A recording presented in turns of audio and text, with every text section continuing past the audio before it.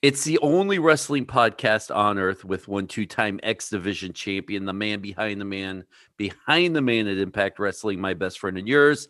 That's Petey Williams. How's she going, eh?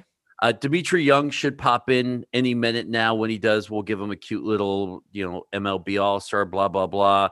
Lars is on an airplane, so he's not here. It's not even private, I don't think. I tried to convince him to get the in-flight Wi-Fi so why he not? can do the show from the actual airplane, but I don't think he's going to join the Mile High Pod Club. So I've been working on that one all day, guys. Thank you. There you go. You still fumbled on it. That's all right. Guys, that's why promos are scripted now, because believe it or not. So I screwed that one up, but thanks for calling it out, Pete. Yeah, no problem. You called me out on my – okay, so go on. So, Pete, we're sitting here with one of your coworkers today. Why don't you introduce them? Oh, man. We go way back to like – Wednesday? April? February? April. Oh, yeah, February. Maybe February, January, one of those months. Yeah. One of the guys that started all this YouTube and all this kind of stuff, doing this video stuff. But, my coworker from Impact Wrestling, Matt Cordona. Matt, how you doing? I'm doing great. How you guys doing? Thanks for having me on the show. Awesome. Man, when you were released, you were one of those people that were on my bucket list of people I wanted to interview because of everything you've done, not even inside the wrestling ring, but just in the wrestling business. The YouTube channel, which Pete brought up, I was a huge fan of. We're definitely going to talk a lot about that, I'm sure, because a lot of people don't know this, and this isn't my question, but you're kind of the one of the forefathers of wrestlers using the social media, getting themselves over on YouTube. Yeah, listen, I wasn't the first wrestler by any means who had a web show or even a Twitter account, but I think I was one of the first people, if not the first, who realized, okay, I need to blend my character and my real life together and let the people in. And because I believe that authenticity is very important and transparency, and people just want to see behind the curtain. So I would let them in. I was still, Zack Ryder on this YouTube show, but I let them in to my life. I had my dad on the show, my friends. I talked about my girlfriend breaking up with me, stuff like that. And I think people appreciated that. Well, I'm going to jump in because right now you're one of the hottest names in wrestling with what you've been doing in GCW, which I got to be honest with you, I didn't see coming. Well, that's the whole point. Yeah. Yeah. Phenomenal. And here's the thing. And this is as a fan from the outside looking in, I so out of your norm. Did you have to be talked into this? Because the hardcore thing, I don't think Pete's ever been in a hardcore match. For me, watching a hardcore match, I'm a little cringeworthy when it comes to it, but I tuned in, I watched, and this evolution of where you were, because you didn't spend much time on the indies before going into the WWE. So I didn't really get to know you that well in the indie circuit outside of who you were in the WWE. But when I see, Matt in a hardcore match and being crowned like king of hardcore, I think, holy shit, how's that happen for you? Yeah. So listen, I don't know exactly how it happened, if a fan tweeted it or Nick Gage tweeted it. And at first I thought it was just a joke. So I was playing along, like he says MDK, I guess that's a gang. So I was like, yeah, I'm in MDK. I was saying the major Detolf collectors. Detolf is a display case from IKEA where we put our toys. And I'm like, yeah, I'm in MDK all day. And then it escalated into this death match.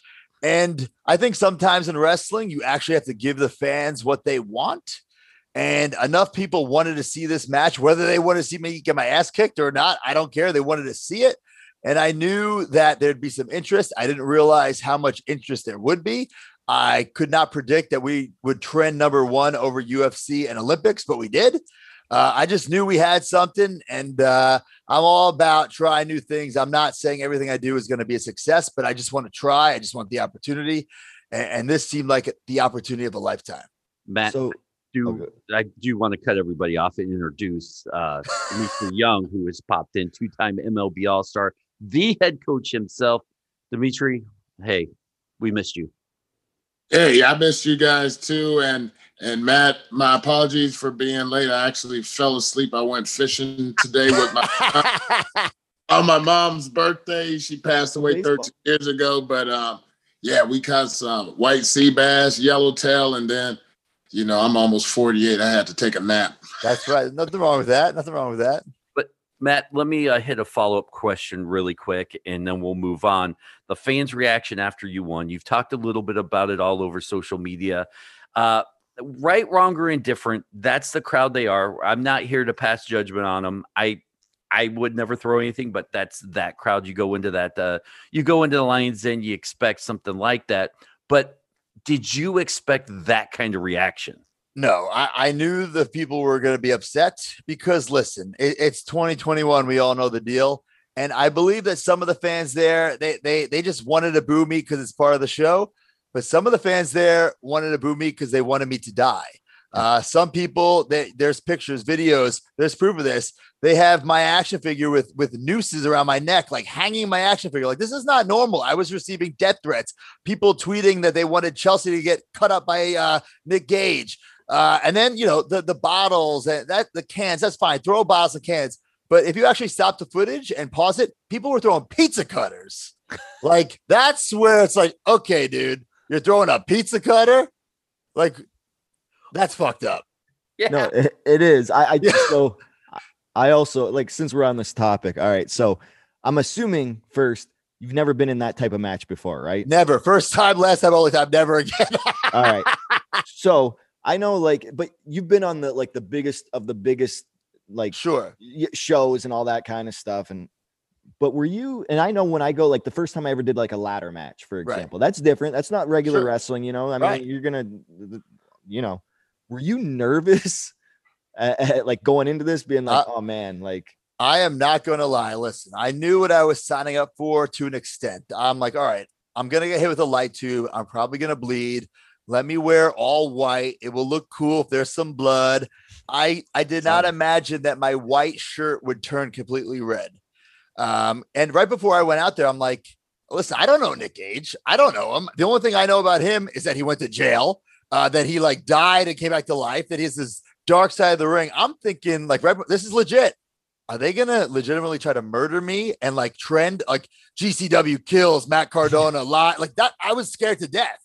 Luckily that didn't happen, but yeah, I was scared, and I'm still here talking about it. So I survived and I won, but yeah, I was definitely scared going into it. So, and last thing, and then Dimitri, you could jump in, and not just so I can back you and not have you sound like a wuss, you know? So when I went up against Nick Gage as well, and it was a King of Trios match 3-on-3, and he was one of the guys in the match. He had some heat with Steiner or whatever. Right. But I was thinking the same thing. I'm like, okay, this guy died, came back to life, he's been to prison. I'm like, he's a hardcore and all that kind of stuff. I'm like, am I going to get hit with light tubes tonight? Am I going to, same thing. I was like, is he going to try to kill me? And obviously, he didn't. I'm alive. You're alive. But I didn't have a question, but I just wanted to back you up. No, right. Yeah. That you're not a wuss when it comes to that. Nick Gage is very intimidating. His, reputation is he is going to kill you. So I think anybody that gets out of there not dead, it's a good day. Dimitri. Okay. Well, I've been in Florida for the past 2 weeks, mentoring young baseball players at the Hank Aaron Invitational, and then with Perfect. So I'm going into more of a mentorship role. And so my question to you, now that you're more of a veteran in the game, how do you take to being a mentor or, somebody that's a veteran, been there, done that, knows the ins and outs for an up-and-comer that's looking to be one day you? Here's the thing, and people aren't going to like this, but you're going to have to do a lot of fucking work. It's not going to come easy, and it's not all going to be, this dream come true. It's going to be highs and lows, but if you want it bad enough, you got to put in the work. You got to be working 24/7, and that's legitimate. It cannot stop. It can't, if you're going to wrestling school, you can't just go the 2 days a week. If you're going only 2 days a week, you got to be, whether it be watching matches or going to the gym or eating right or whatever it is, it just never stops. And the more successful you get, the harder it gets, the more you have to work. It doesn't get easier. So you just got to be prepared. You got to love the grind. You got to love the hustle. And if you don't, You got to get out of this business before you get sucked in, because it will eat you up. You know what you said? One thing that you said, you mentioned that, not just going to class, 2 times a week or whatever. That's what I tell the hitters. You can't just come and hit 2 times a week. Hitting is an everyday thing. I talk about some of the best in the game. You have Mookie Betts, Mike Trout, guys like that go up there and they do it every single day, countless amount of swings, at least 500. So, I mean, that was a good answer, because I see that everything is the same, just different fields. You want to get to the top, you got to put in that kind of work and dedication and passion.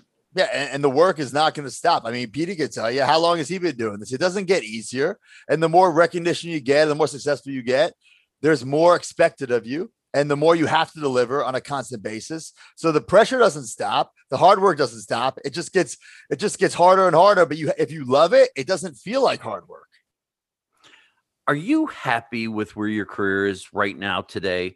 Because once again, I've stood next to you when you've had a conversation in a hotel lobby. That's kind of the closest I've ever gotten to really know and talk to you, which was in Nashville very recently. And as an outsider looking in, you are a guy that goes out there, has fun, and has made do and has been successful in everything someone's asked you to do out there. But at times it looks like you could be a little bit frustrated in your career. Well, that's a loaded question. Are you asking, have I ever been like upset or jaded or bitter? No. I definitely have been. Now today. Oh, right now, 100%. I believe, and this is me, and maybe, you don't have to agree with this opinion. It's my opinion. I believe success is how happy you are, not how much money you have or how famous you are. It's how happy you are with yourself. When you look in the mirror, are you happy with yourself? And right now, I'm the happiest I've been in a long, long time, because not that I had handcuffs in WWE. I'm not saying that. I love my time there. I mean, if it wasn't for WWE, I wouldn't be talking to you right now. You know what I'm saying? But the handcuffs are off. I can do whatever I want. I can say whatever I want, try whatever I want. And not everything I do is going to be a success, right? I might fall flat on my face, but all I've ever wanted was opportunity. And right now, I'm just taking all these opportunities. And, Impact, GCW, whatever it is, I'm going to try to hit a home run. I might not. I might hit a single. I might strike out, but I'm going to try. So look at baseball analogy. Yeah, he's just about to say. Yeah, I like that. Oh, that's right, baby. So, speaking of the opportunity and all that kind of stuff. So you created opportunity for yourself, creating, the YouTube series way back in, that was years ago, right? Like 10 years ago or something like 2011. that. 2011. Yeah. So you created that. And then I know an Impact, because you work there now, if something's going on and something's getting hot, Impact's going to run with it. They're going to make a story around it. They're going to do everything they can to keep that, smart, that steam going. Yes. WWE's not really like that. Like, so when they saw that, massive amount of everybody getting behind you and stuff like that, were there people upset going man, now we have to switch our plans? Or were they actually yeah, this is great. We're going to run with this? It was definitely a very frustrating time. It's funny because it's been 10 years and time flies. And I actually have a podcast that is kind of like the sequel, if you will, of the old YouTube show called MC True Long Island Story. And it comes out every week. And we go 10 years prior to what happened on the YouTube show, what was going on in my career. So there's a lot of interesting stories there. This week, I just tell a story how I came up with this internet championship. And I actually got a nice belt made. At first, it was like a toy, my little brother's toy intercontinental title that I reworded it internet. And that was fine for a couple of weeks, but I wanted to be taken seriously. So I spent $1,500, got a real belt made, and I brought it to TV to try to show Triple H, Vince, whoever, can I wear this on television? I just told this story on the podcast, and there are witnesses to this story. So if you don't want to believe me, you can ask other people. So it's during the day. Everyone's around the ring. It's the rehearsal. Triple H is running the rehearsal. And I don't remember if I'm wearing the title or have it on my shoulder, in my hands, whatever. And he says, "You're such a mark for yourself." and I respond with something like, "Listen, I don't really think I'm the champion of the internet. It's a gimmick, like the $1 million title." Yeah. And he says something like, "If this was 10 years ago, the whole locker room would have kicked your ass." And I said, "Well, the whole locker room loves me." And then he said, "That's why the houses are half empty." So I don't know how I was supposed to respond to that. I don't know if it's my fault that the house are half empty. I don't know if he meant that like people liking each other is why the house are half empty. I'm not sure, but there was definitely some resistance to what I was doing. Awesome. That sounds like front office stuff. That sounds like the Suits. That's what that sounded like right there.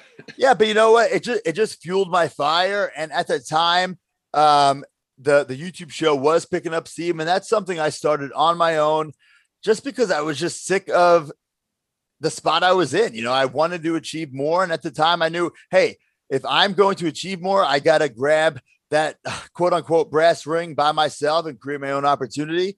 So that's why I started the YouTube show. I wanted to either get noticed or get fired. I didn't want to get fired, but I just wanted to create so much buzz that if I did get fired, I could have went to TNA or something and been the guy who WWE fired for trying to get over, you know? Yeah. So with that and like the show and stuff, were you, how do I put this? Here, I'll come back to this. Dimitri, you go. I want to be able to put this right. So Dimitri, go ahead. Well, who are the people that you looked up to that got you in the wrestling business and then ultimately being one of the major brothers and one of the edge hedges? Yeah, it's funny you say that, you know, because as a kid, you know, I, of course, Hulk Hogan, Macho Man, Ultimate Warrior, these larger than life characters. Listen, I still love action figures, right? But as a kid, I really loved them. And these guys were like real life action figures. So like, you know, if you're a kid and you're playing with your Superman toy, there's not a real Superman, you know what I'm saying? But there really is Hulk Hogan. There really is the Ultimate Warrior. There really is the Macho Man. So those guys I just loved. And then guys like Shawn Michaels was the first like bad guy heel that I liked. And I didn't really understand why, but I was just getting older and like I started to appreciate like the moves and like the storytelling of matches. But it was around like the early 2000s where guys like Edge, Christian, and Jericho were my favorites. Cause I mean, it's crazy because at the time they were the quote unquote smaller guys. And I thought to myself, hey, if these guys can make it, then I can. And that's what really made me, turn my dream into like something I'm really going to try to do. And like you said, the Edge heads, years later, I get to ride with Edge, team with Edge, wrestle with Edge. So it was a dream come true. I want to touch on your podcast, which you kind of talked about, the Major Wrestling Figure Podcast, and me being a podcaster. And I kind of like to ask wrestlers who started doing their own podcast or web shows, did it change your opinion on podcasting or podcasters in general? Because I know being a wrestling podcaster, there's a kind of dirty stink on us sometimes. But now that you've ventured into this, I think 2018 was when you started doing it. Has it kind of changed your opinion of the wrestling podcast industry? I never had a negative opinion on it because I was somebody who was listening to them, whether it be wrestling or other things. I'm a big theme park guy. So I listen to a lot of like Disney and Universal theme park podcasts. So it was always something that fascinated me, but I didn't want to just start a podcast to have a podcast. I wanted it to be about something special, something that I could confidently talk about every single week and be passionate about. And that's what Wrestling Figures, that's how that started, because Brian Myers and I, you know, he's someone I met in wrestling school in 2003, and we hated each other because we were the same age, same physique, same look. And I didn't get into the business. I didn't want to be the Rockers or Demolition or the Bushwhackers. I wanted to be a singles guy. So when they put us together as a team, like, I don't want to team with this guy, you know, but then when we found out, I forget exactly how we found out, but we're both 18-year-old kids who were collecting wrestling figures like in secret. You know, that broke the ice, and that continued to be like the theme of our friendship for so many years. And I was just annoying him. Hey, let's start a podcast. Let's start a podcast. And we actually went to WWE, and I forget what we called it. Maybe it was like the Zack Ryder, Kurt Hawkins Wrestling Figure Podcast, whatever it was. And they said no. They said, we're not interested in podcasts. We see nothing in collectibles. And we're like, all right, that's it. We tried. And then somebody who, I'm not going to say who it was, but somebody in the office said, you know what? Just do it yourselves and see what happens. And I had learned from that YouTube show that I started by myself that even if they don't do it for you, if you use their intellectual property, like Zack Ryder, Kurt Hawkins, they instantly own it. So I said, okay, let's do it. Let's be Matt Cardona, Brian Myers, our real names. And let's make sure we're very, very careful. Don't do anything that WWE can say they own. And thank God we did it that way, because when we got released, the podcast was still ours. If it was the Zack Ryder and Kurt Hawkins Wrestling Career podcast, once we got released, it would have been gone. That's very interesting. So when you did go into since we're on podcasts and the social media and stuff like that, when you did, let's go back to the YouTube show. Yeah. When you did that, did other people like help you with that? Like, No. or like ideas and stuff or anything? Cause I know like Yeah. whenever you come up with ideas, somebody's like, oh, I have an idea for your show when Sure. something's hot like that, you know? Sure. Yeah. So there was definitely people I would bounce ideas off of, but I taught myself how to edit. I filmed it all myself. I wrote it all myself. And listen, go watch them back. The editing sucks. It's not good, but it was all me, and it would take me days. It's like the bare minimum. It's horrible for me. It was like I was like editing Star Wars, you know, Yeah. but it sucked. But it was all me doing it. Even like a year into it, WWE took it over and moved it to their YouTube channel, but it was still me doing it all. So they didn't even give you extra like producers, like, hey, we're gonna send a producer that No, like it's educated on this. They did give me a shitty camera and a not brand new laptop. Awesome. So I think it's a laptop. I think they might have put some sort of like bug in it so they could track what I was doing, because it was a laptop, but it didn't have a box. It was very shady. I want to go into the collectibles industry. I collect, not like you do, but I collect like the DC action figures I have behind me and beside me. And so what is the pieces that you collect, and what is the most expensive piece? Because I also used to collect baseball cards as well. Oh, well, PSA 10 rookie card. PSA cards are in, baby. Listen, wrestling figures, that's my number one, but I also have a lot of Star Wars, Ninja Turtles, Ghostbusters. I don't buy things to resell them. I don't buy them with the hope they'll be worth money someday. Some of the things I have, I couldn't give away, worthless, right? But then some things I have are worth thousands of dollars. So I guess that's good, right? It's good to know that, God forbid, I couldn't wrestle again. I could sell this stuff off. But I just never grew out of the toys. I just never grew out of it. Even like, in high school, I wasn't admitting that I was collecting these toys. I would buy them for my youngest brother and still play with them. Or I'd go to Toys R Us and ask for a gift receipt because I didn't want the clerk to know that they were for me. Yeah, you know what I'm saying? But the effort just to collect the things you like. Right. But now I don't care. Now we have the podcast about it. Now I'm proud of it. But, I want to break that stigma. Like now, 2021, comics are cool. Video games are cool. Why can't action figures be cool? Like the 40-year-old version that came out, early 2000s, the guy was literally a virgin. Like this guy must be a virgin because he has these figures. I'm not a virgin. I have sex all the time, and I have great action figures. So what Aaron is, you can have action figures and sex. That's right. That's what I'm saying right here. That's the Ken clickbait Ken headline. and Barbie. But you better have your own action figure as well, like you do, if you want to have the sex, Well, right? so do you, Petey. Yeah, and I have sex as well. Yes. So how do we get? Anyways, Dennis, let's steer this back on track. All right. You're going, Dennis. First of all, I know Petey, he's not having sex. Just to throw that out there. Nobody believes you. See, there's no Yeah. pop right there. Nobody believes you. They don't have to. I know the truth, and that's all that matters. Let's go back to this wrestling figure talk, because I am a wrestling figure nerd. I'm slightly older than you guys, so I had the the one-piece plastic WCW figures, which will still always be near and dear to my heart. The Galoob.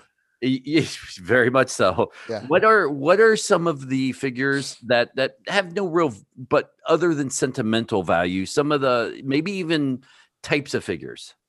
Yeah, so I grew up. I was born in '85, and the memories I have of childhood was playing with wrestling figures. I don't remember my first match that I saw. All I remember is having these big rubber figures in the '80s, and I still have those ones. They're in my parents' house in my basement. And the fingers are chewed off and the paint's missing. But that's what I grew up on. And then eventually the Hasbros and the Galoobs in the early '90s, and I just never stopped. So I think my favorite ones are the ones that came out. They started in 1996. They were called the Jakks Bone Crunching action figures.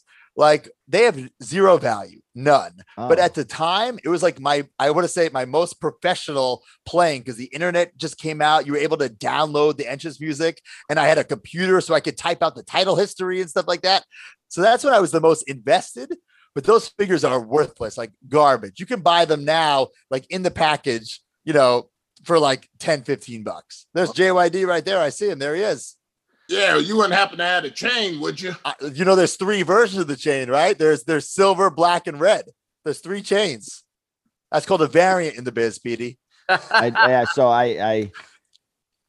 I'll guess I'll come out and say I'm not a collectible action figure guy. That's fine. I guess I'm the loser right now on this show. But speaking of losers, so you're getting married soon, right? That's right. That's right. Segue is that? I didn't mean to segue. That was the worst. I know, but it was also like it's all fun. So, the engagement. So I've been following your like 2-year-long engagement on social media and stuff. Like you guys get engaged, and then the pandemic hits, so you have to postpone that, and then so. Are you guys actually going to get married soon? Yeah. So the plan is to get married this New Year's Eve. We were supposed to get married last New Year's Eve, but the pandemic kind of fucked that all up. Yeah. So we're hoping to do it again this New Year's Eve. And at this point, I just want to get it over with, right? I just want to get married, get it over with. So we were working on the whole situation. Like, she's from Canada, so her family couldn't get over. I think they just opened the border. Oh, hold on. That new Delta variant came up, and they switched things around. And I mean, I don't know which border she crosses, but I heard they're going on strike, and they're gonna. Dude, we'll have to talk about this offline. But I'm gonna pretend I didn't hear that, Petey. Yeah, so let's edit that out right there. So well, don't worry. That's all news that came out today. Anything that I do, she doesn't listen to, so it's all good. Oh man, but hopefully it works. Maybe you guys can just elope or something like that. Yeah, I was just wondering where you guys were at, because it's a slow burn story, man. Like it's a long one that I'm following, kind of like, when you have those old school, like Hulk Hogan versus Andre Giant, it's build up for a year before the payoff. And that's what this is happening. Yeah. So the plan is to get married this New Year's Eve. And in typical Matt Cardona fashion, I guess, I'm having exclusive wedding variants to our action figures that will only be available to the people who go to the wedding. So I know, like, at the end of the night, like, Uncle Tony's going to go around, like, seeing who didn't take theirs and put it on eBay. Oh, nice. That's awesome. That's awesome. Good. Dimitri? I want to be invited to the wedding so I can have those variants. A lot of people do. Trust me. So, all right. Well, I'll jump in because I've got another question about nerd. I know about your wrestling career. It seems like a lot of the fans always push when there's a wrestling couple, like, Adam Cole needs to go to AEW because his girlfriend or his wife is there.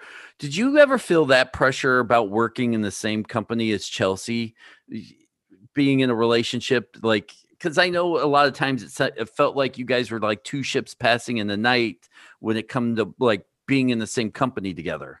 I would honestly prefer it that way, because I think what has kept our relationship going is that we don't really talk about the business. Like, she won't get, well, I don't know if she'll get mad, but I don't give a shit about her storyline ideas or what gear she wants to get or what her move set. I don't care. So it's great that we don't have to talk about it. Of course, listen, it's our job. It's going to come up, but I don't want to talk about it all the time. So now, like, we're together. We literally have been we teamed against Petey. So, like, when it comes to those situations, I'm like, oh man, like, can we kind of be separate? You know what I'm saying?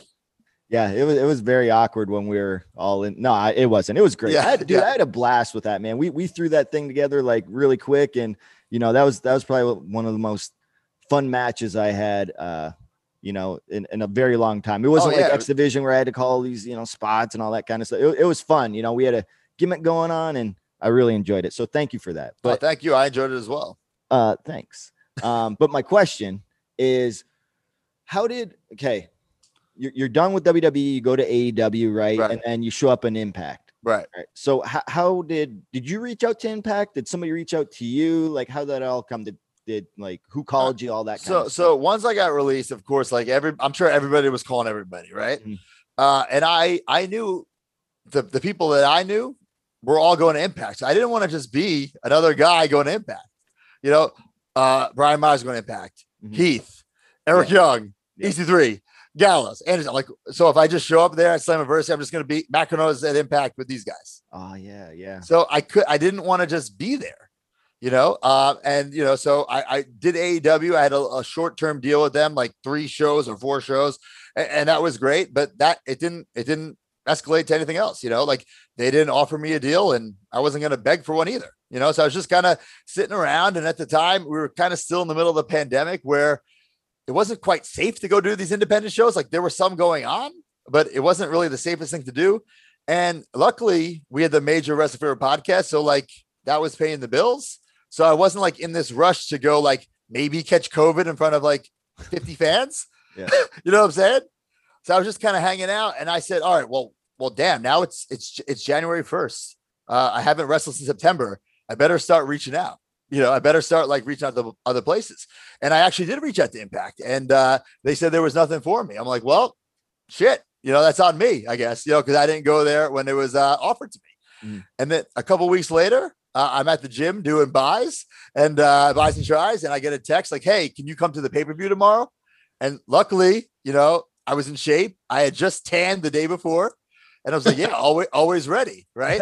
But in the back of my mind, I'm thinking, holy shit, like I have not even like touched a ring since September. And I just had to, put up or shut up. Right. And I was against Ace Austin, who is definitely the future of this business. Yep. He moves like a son of a bitch, you know what I'm saying? And I had to keep up, and I did. And they kept bringing me back. So I guess it worked out. Now, along those same lines, what are your thoughts about the mass exodus that's going on with WWE with these releases? And I mean, now you're getting into the Braun Strowmans and the Bray Wyatts, main eventers. I mean, as someone that's been there and went through it yourself, what are your thoughts about what's going on there? I mean, if you want to talk about that. I mean, guys like Braun and Bray, listen, they're going to be fine, right? They're talented, they're creative, but you don't have to just be Braun or Bray to be a success. You could be anybody else, but newsflash, you got to bust your ass. You got to hustle. You got to work. If you're expecting to make this like WWE money by just sitting on your ass, it ain't going to happen. Whether it be a pro wrestling tease, I'm not saying everyone has to start a podcast, but find your other passion and do something related to that. You got to hustle. I say crumbs make crumb cake, baby. Make a little here, a little there, a little here, a little there, and you got the whole fucking cake. It's not going to come. Some people it will come easy to. I'm sure Braun Strowman's phone is ringing off the hook. Mine wasn't, and I'm sure there's other guys whose phone is not ringing off the hook. But guess what? Work. Do it yourself, because that's the only way it's going to get done. And we asked Aiden English, who was on a few weeks ago, this question, and I guess it kind of pertains to you too. The pandemic hits, you kind of, just was saying you weren't really doing anything. You showed up at AEW for a few weeks and then you were off. The pandemic hit. Was there anything in the back of your mind that was kind of like, this ride could be over. Maybe I should start thinking about plan B? Or do you think, you know what? I'm Matt fucking Cardona. I'm going to be all right. I don't want to make it seem as confident as that second one, but I was not worried one bit. Like to me, and this is when I first started wrestling in 2003, there is no plan B. This is it. I'm going to be wrestling till the day I die. I'm going to be the hockey tonk man, baby. You know what I'm saying? I'm going to shake, rattle, and roll all the way to the grave, baby. But, luckily with the Major Wrestling Fever podcast, there was money coming in. So fortunately for me, I didn't have to struggle, when there was nowhere to go. Luckily that's what happened. If I didn't have that, if I had zero income coming in, maybe a different story. But fortunately for me, that wasn't the situation. So I want to bring something up, and I don't know if it's a sore subject or anything. I just don't know anything about it.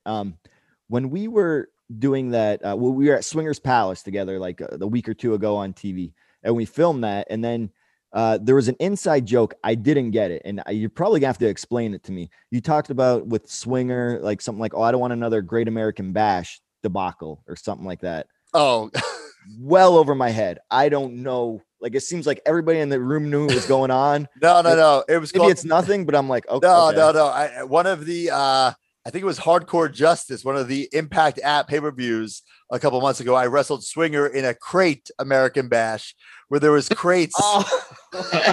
there was like, a crate on each pole, but like you didn't have to reach to get them. Like they were just sitting on the pole. So like Swinger is like climbing up the ropes, trying to get to the but it's right there. Okay, so I totally misheard that one. I thought you guys, I'm like, what happened at the Great American Bash? No, it was the Crate American Bash. That was the name of the match, the Crate American Bash. Did they really name it that? Yeah, they did. I was there and I don't even remember that. Yeah. Well, thanks for clearing that up for me, because that's been bugging me since like last month when we filmed that. I'm like, what is this? It was just one of those matches where I'm like, what am I doing? It's like, I love Swinger. Swinger and I, he was, when I went to Deep South Wrestling in 2006, he was there. So like, that's where obviously I've known of him for years before. So it's funny to reconnect all these years later, but to be in this like Crate American Bash match where like inside one of the crates was a picture of Scott Hall. There was like a mouse trap in one of them. It was the most ridiculous match maybe ever. You didn't know that, Pete? You've been hanging out with D-Mac, haven't you? No, I misinterpreted. I thought he said Great American Bash. Oh no, the Crate. It was Crate, and now that all makes sense to me because I remember that, and I remember Swinger getting his, hand stuck in, and then the other one was. But they, as horrible as the match, not the match itself, but the gimmick part, the horrible as it was. You guys played it in because you guys used that other crate with the action figures. Yeah, no, it all made storytelling, baby. It all made sense. Yeah, man, it all made sense. So they made, it all worked out. Yeah. Dimitri? I'm still fascinated by the story that Petey didn't know. So what was your favorite match thus far in your career?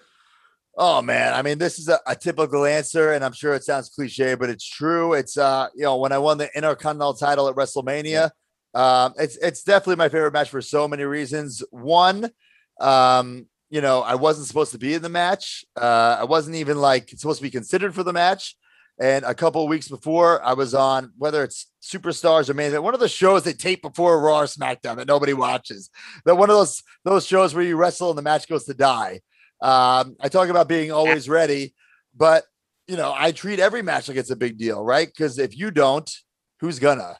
And it just so happens that Vince McMahon was in his office. I don't know if he was eating a steak or getting a massage or what, but looked up and saw the match and said the next day at one of the production meetings, like, why aren't we doing anything with this guy? And then, this was years after the YouTube show took off and then, got destroyed. So I think the management counted me out, the fans counted me out, and maybe I even counted myself out, so I got this other chance. And, I heard through the grapevine that, oh man, there's going to be this ladder match at WrestleMania and you're on the list. I'm like, what? Me? I'm on the list in this ladder match? Like, holy shit. And then of course, in typical, Zack Ryder, Matt Cardona fashion, the next week I'm taking off the list. But to me, it was like, you know what? I was considered, like, maybe things will turn around.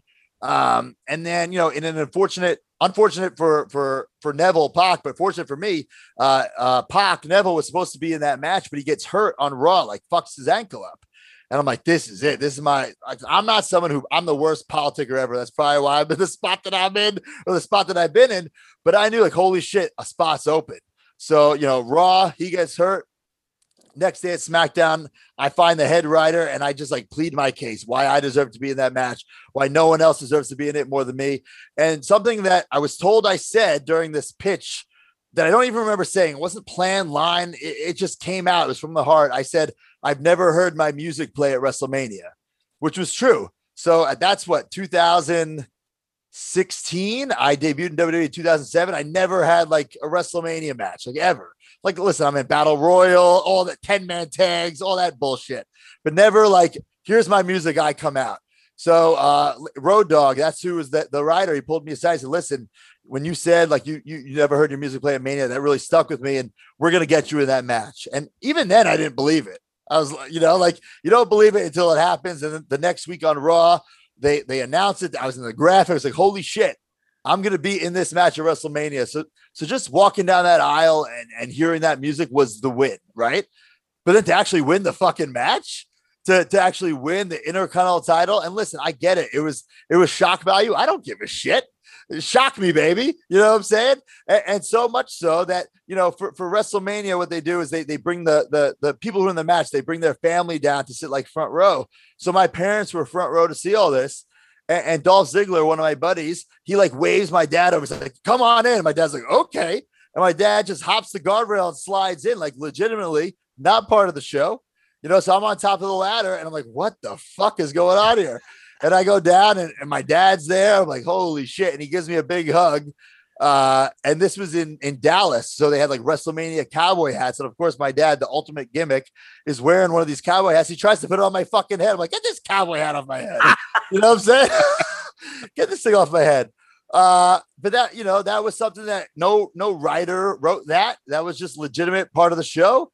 And, you know, and to me, that's not just like the greatest moment of my career, but at the time was the greatest like moment of my life. Like, how cool is that? Like my dad in the ring with me at WrestleMania when I win this title. It was really special, and it still is really special. Well, I got 2 follow-up questions for that. One, Okay. How much shit did you get in when your dad came in the ring?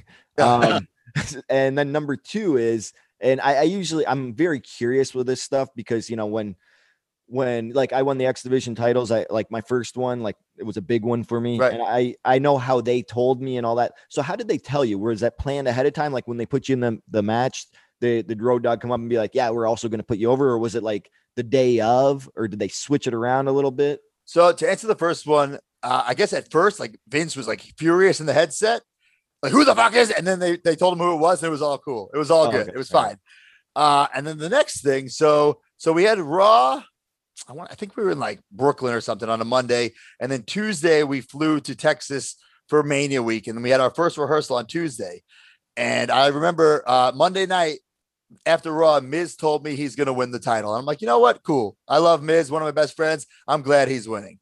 And the next day, like I was one of the first people at the rehearsal, and Miz walks in like smiling from ear to ear. He's like, oh, this is going to be great. This is going to be great.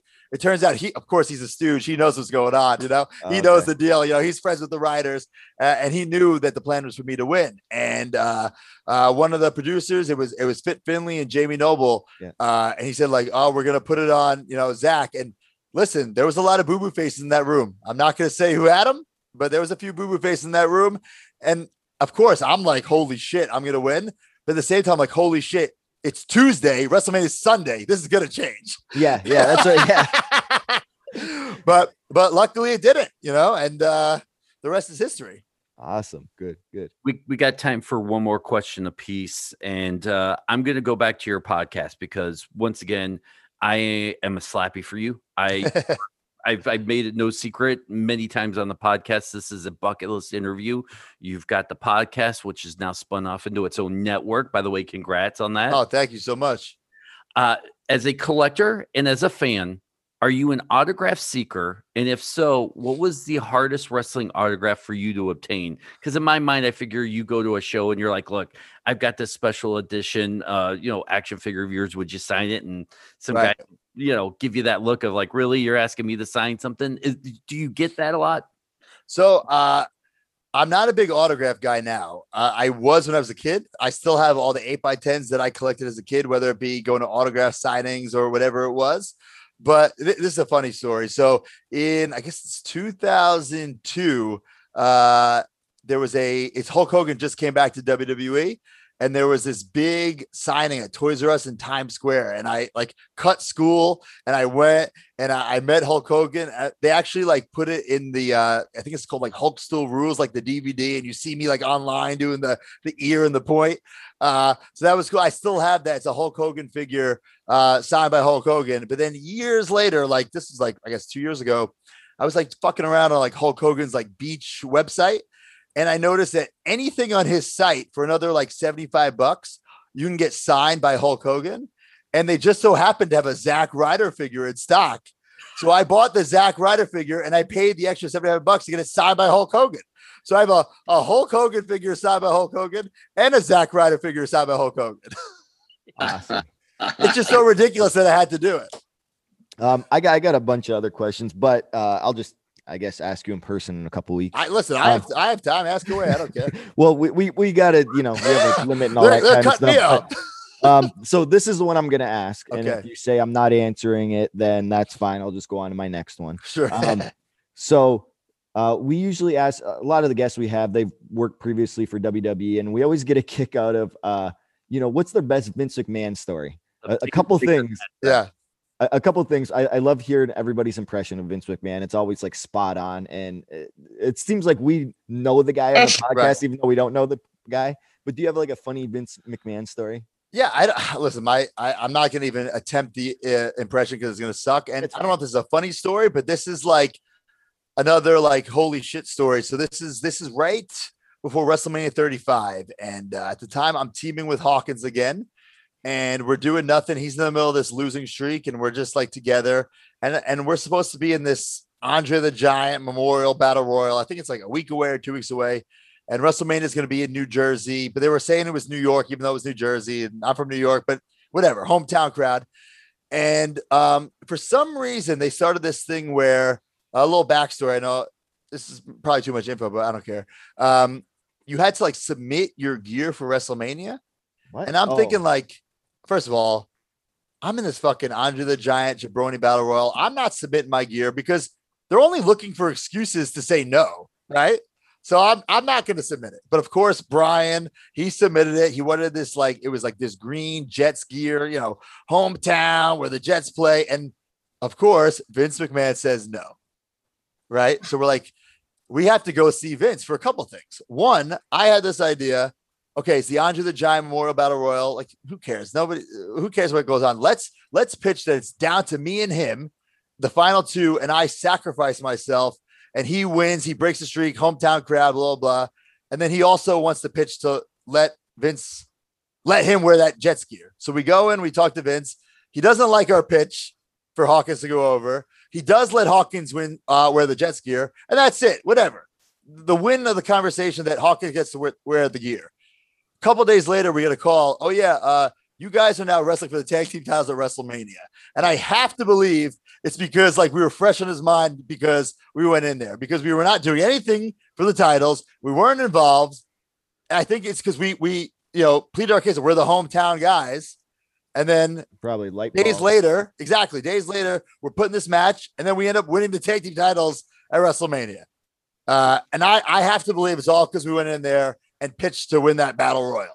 That's a great story. Usually we hear the opposite of like how ridiculous like Vince is. Like, why did he say that? Like that doesn't even make sense or whatever. But you showed the other end, which I love. It's like, a light bulb went off on his head, and he was like, okay, let's make this happen. So he does. Yeah, and listen, I don't know that for a fact, but I can only assume because the tag team title match came out of thin air. We were doing nothing. We were in the battle royal. Yeah. And then we go from being the battle royal to having this tag team title match. And I have to believe it's because we went in there and talked up how we were the hometown guys and the underdogs and stuff like that. Awesome. Have we even mentioned the fourth wall? How promotions are cross promoting and anything? Are you involved in any of that or any of that? That's my last question. Are you going to be jumping in to New Japan or AEW, and you and Brian Myers gonna eventually get back together? Because I've been watching the feud entire time. So I think I hate using this term free agent, but I guess technically I am. Impact has been awesome. Impact is my priority right now, but I don't have a contract there. So I guess I could show up anywhere. As a matter of fact, I don't know when this podcast is going to come out, but tonight on AEW, the Major Wrestling Favorite Podcast Past Blue Ribbon commercial aired on AEW. You know what I'm saying? So like, we're just trying to get our shit in anywhere. You know what I'm saying? So I would love to just bounce around. But Impact is somewhere. I feel like I have a lot of opportunity, and I feel like as soon as I got there, I felt welcome there. I felt like it was a great place to be. The locker room's awesome. Management is awesome. I'm not just saying that because PD's office and he's a stooge, but I'm kidding. But it's just a great atmosphere, a great vibe. And now that we have the people back, like I can tell that everything's gonna, I feel like Matt Cardona and Impact, our paths have kind of paralleled, where there's been highs and lows, and people have counted me out, Impact out, but I feel like we're both on the up and up. And that's why I feel like Impact is the perfect spot for me right now. I want to end this podcast with one thing I didn't even get to ask you earlier in the episode, and I think is one of the most underrated things you've done since you've won the GCW championship. Is you're at Disneyland with it. That's right. And first of all, I know how hard it is to sneak anything into Disney. How do you get that championship belt in? And you're taking the picture, you're done. Do you carry it around all day? Do you put and how many people come up and ask for pictures with you at that time? Yeah, so I had a backpack all day and I had it in the backpack. I wasn't just carrying it around all day. And I went through security, went through the metal detector. They checked it out. They knew it was in there, so I didn't really sneak it in.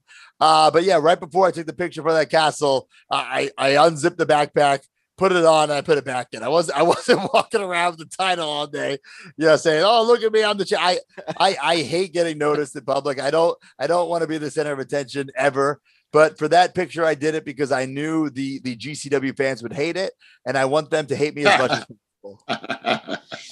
Man, I tell you, it's some of my favorite stuff you've done right now is watching you just take the most simplest things and turn it into the biggest heel stuff ever. I mean, you and Domino's Pizza, that's the most simplest thing. You have a pizza and a pizza cutter, and all of a sudden you're hated for it.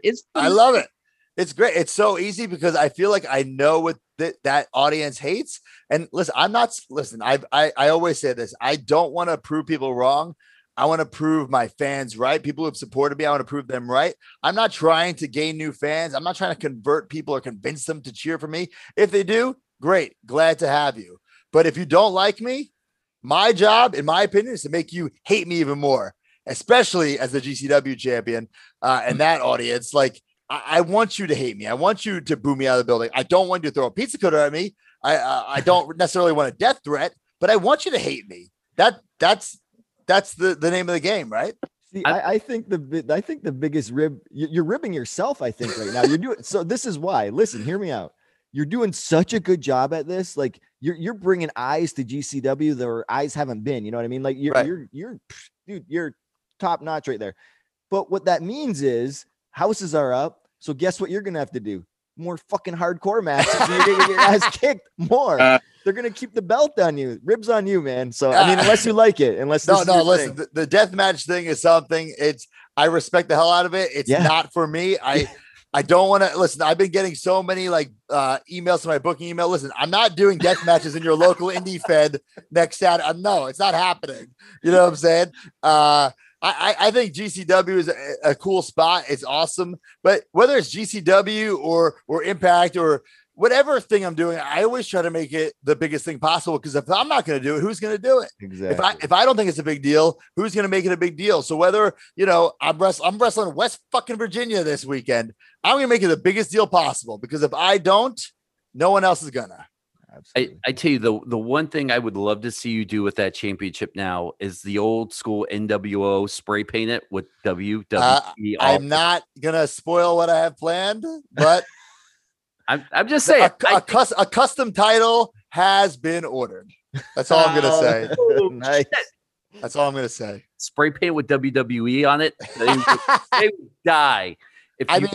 What if I called the GCW world title the GCW Universal title? Oh, that might really piss them off. That's all. That's the only hint you're gonna get. All right. We're calling your matches the Vinnie Mac Invitationals. Oh, man. All right, guys. Listen, we could do this all night long. Matt, please come back to the podcast because this was a lot of fun. Thanks for having me. I appreciate it. We haven't even scratched the surface. Can you please tell people all about the podcast, where they can find you? This will come out this week. So if there's a website they can go to for future bookings, everything about you. Yeah. So just follow me on Twitter and Instagram at the Matt Cardona and the Major Wrestler Podcast on Twitter and Instagram at Major WF Pod. Every Friday, we have a new podcast. If you love action figures, collectibles, cards, wrestling t-shirts, video games, we talk about it all. So hey, if you love me or hate me, just buy a t-shirt, maybe, and or hate me. Just don't throw a pizza cutter at me. That's all I ask. Man, brutal. listen, for everybody at home, the podcast is over. We'll say our goodbyes off the air. Wrestling Perspective. Make sure you rate, subscribe, follow, download, all that stuff. You guys know where to do it all. So Pete, Dimitri, Matt, thank you guys so much for hanging out with us tonight. Thank you very much for having me. I appreciate it.